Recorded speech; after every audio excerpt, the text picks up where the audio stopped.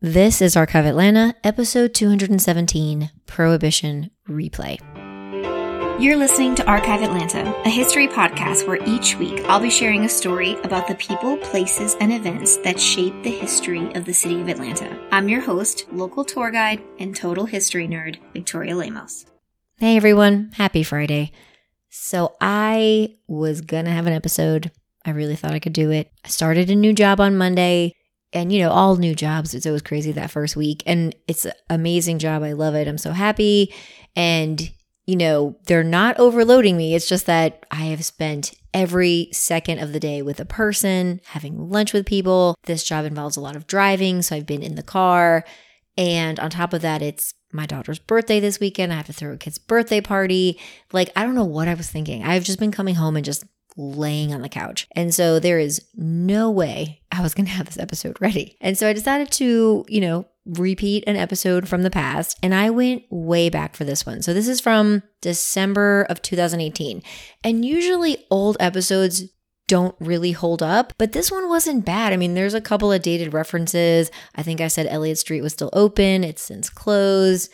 I hadn't done a race massacre episode. Obviously, that's already happened. But in general, again, all kind of holds up, still really interesting information. And I'm actually working on doing a moonshine bootlegging NASCAR episode in the future with a special guest.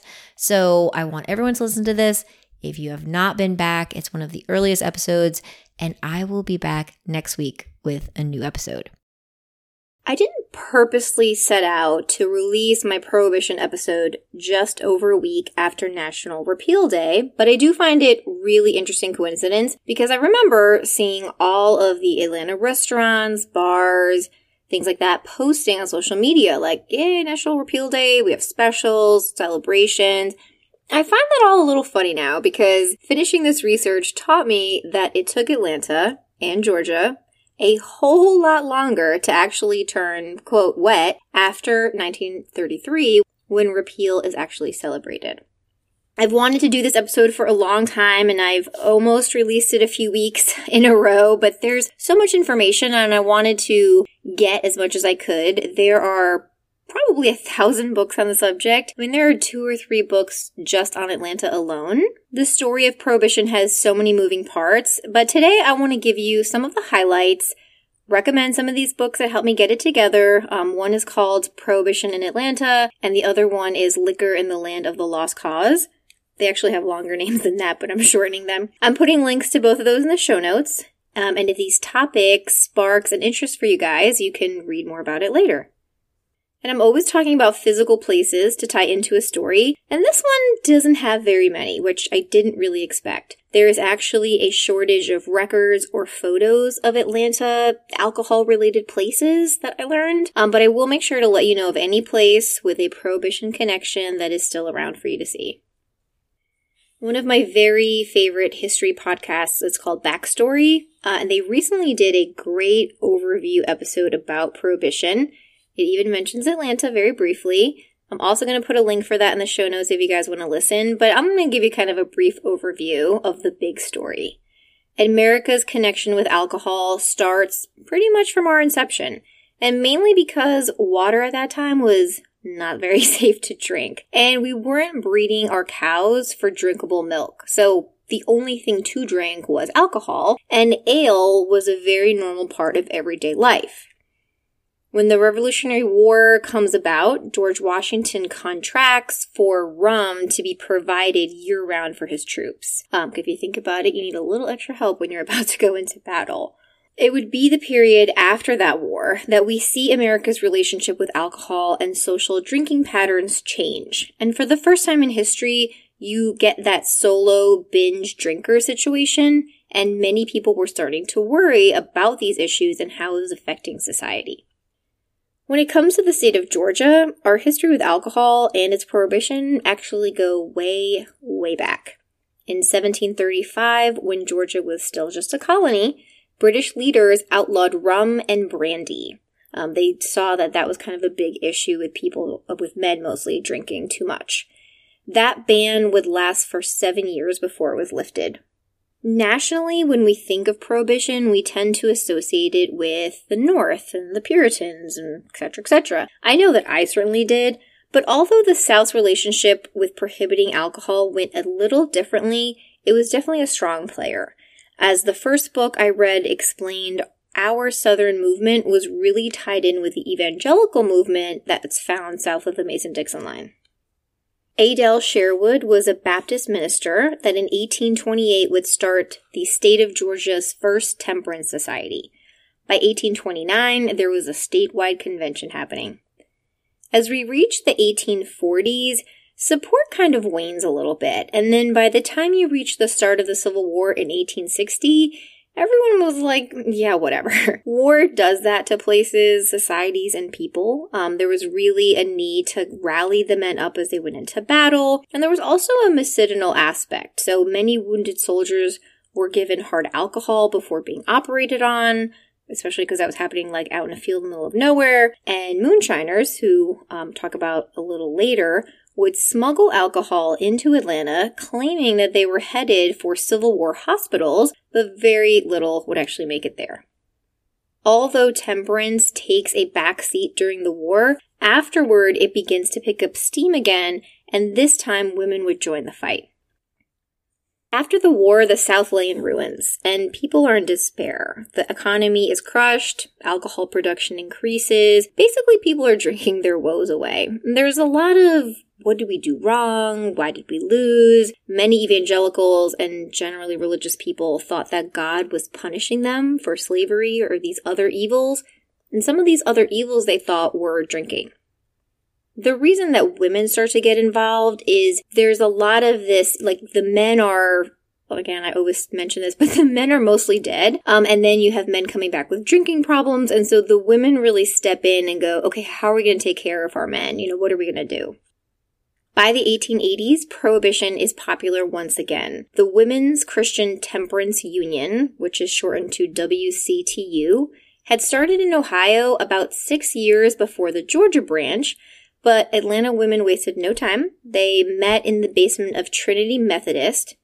Now, before you get too excited, this is not the current Trinity Methodist you can still see downtown. This was a church building before that one, which was on the corner of Whitehall and Peters and was torn down in 1911. Mary Latimer McClendon, who is the sister of Rebecca Latimer Felton, who was the first woman to serve in the U.S. Senate, but I'm getting off track here. Mary, by the 1880s, she had founded the most active chapter of the WCTU in Georgia. She was a temperance leader and a suffragette, both being really important to her. And I love that she never seemed to give one up for the other. She was actually mad at the Methodist organization. She was a devout Methodist, but they stopped letting the WCTU meet in their churches because the women were also demanding the right to vote.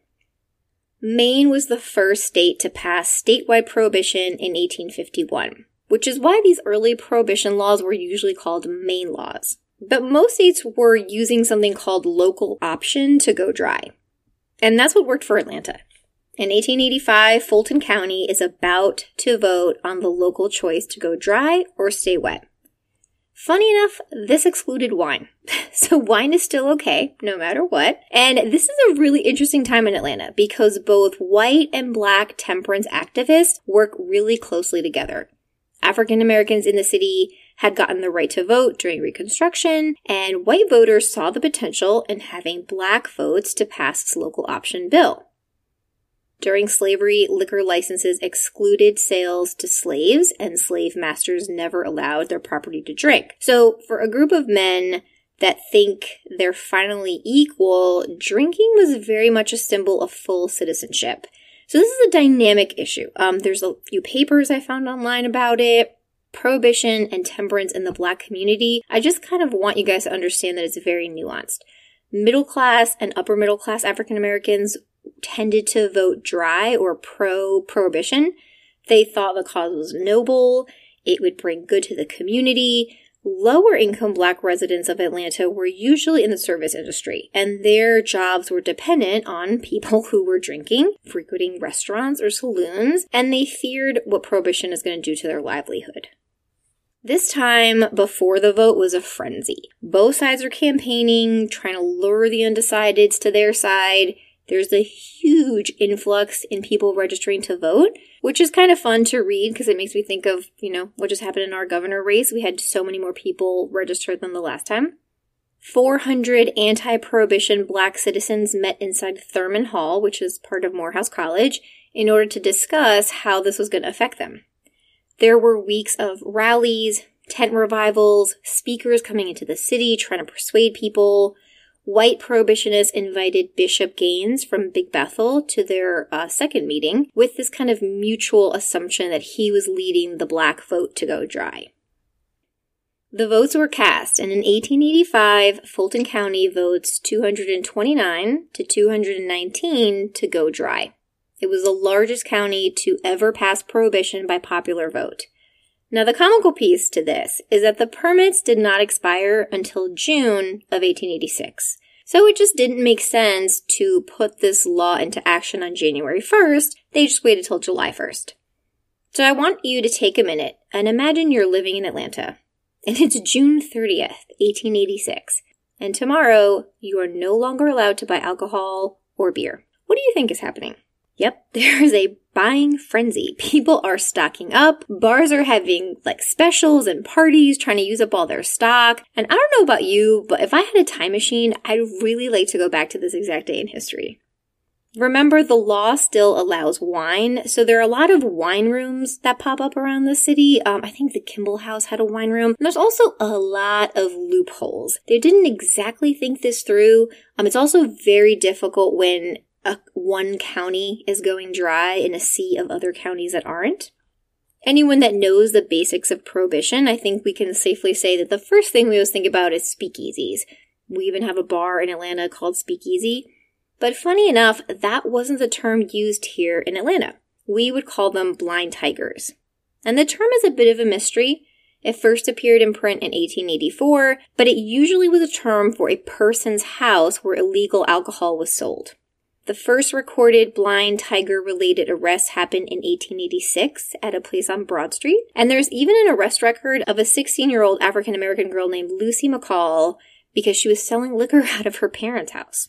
Another way around the ban, and this is one of my favorites, it was called the jugs train. What you would do is order alcohol from a wet county, and it would arrive via train. That simple. There was a large sub-industry of people who would order it for you, pick it up from the station, but people would sometimes just wait at the station waiting for the alcohol to come in. There was also alcohol commonly used in medicines, and I can't remember which book it was, but it talks about how high society temperance women of the time would commonly take patent medicine for nerves or headaches, and so here they are. They're, prohibitionists, temperance leaders, and then they'd be shocked to find out that some of this medicine contained more than 20% alcohol. This leads us to the story of John Pemberton.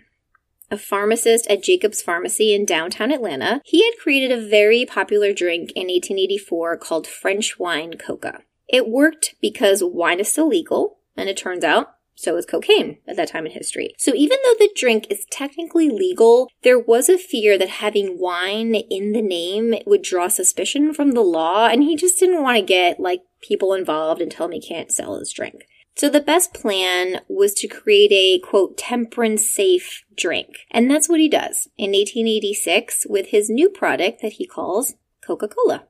And yes, Coca-Cola had cocaine until 1903 when they started replacing it with caffeine. If you ever go to the World of Coke, it's not my favorite place in Atlanta, but I was dragged there unwillingly the other day. They do ask you this trivia question in the very beginning, so now you guys know the answer. It was 1886.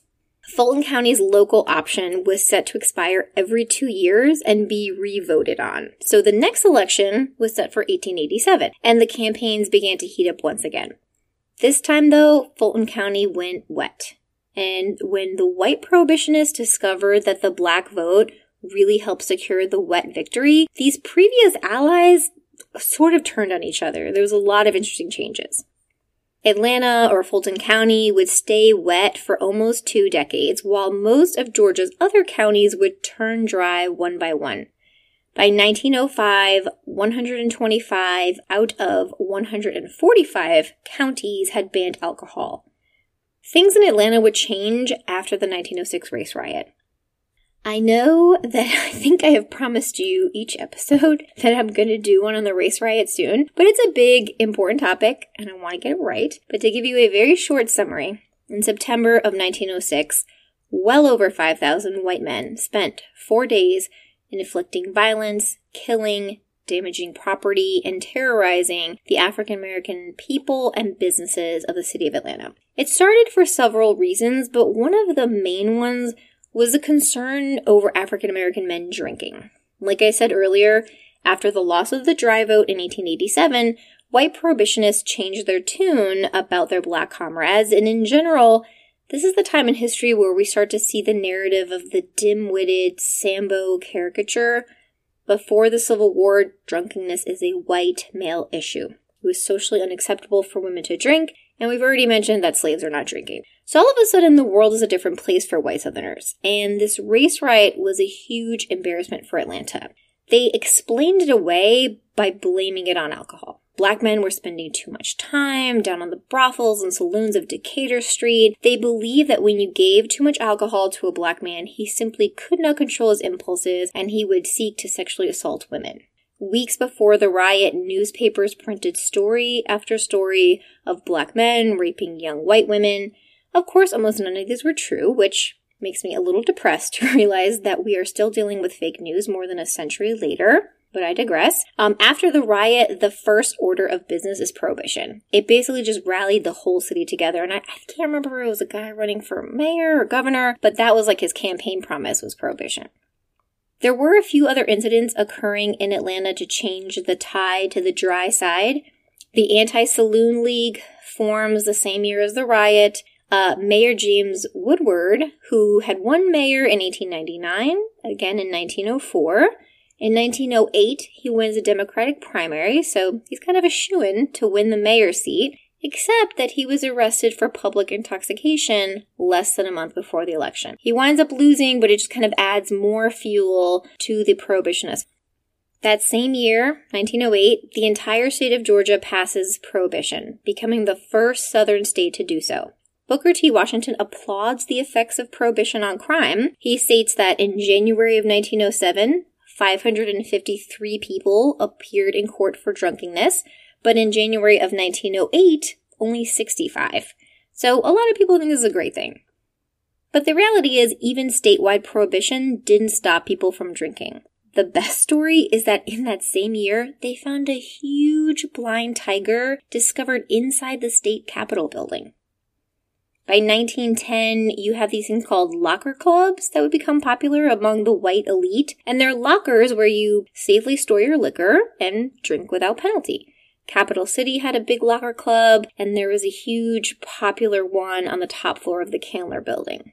In 1916, the Elliott Street Pub, which at that time was a blacksmith shop with a carriage house, was raided by the feds, and they found 100 gallons of whiskey and a still.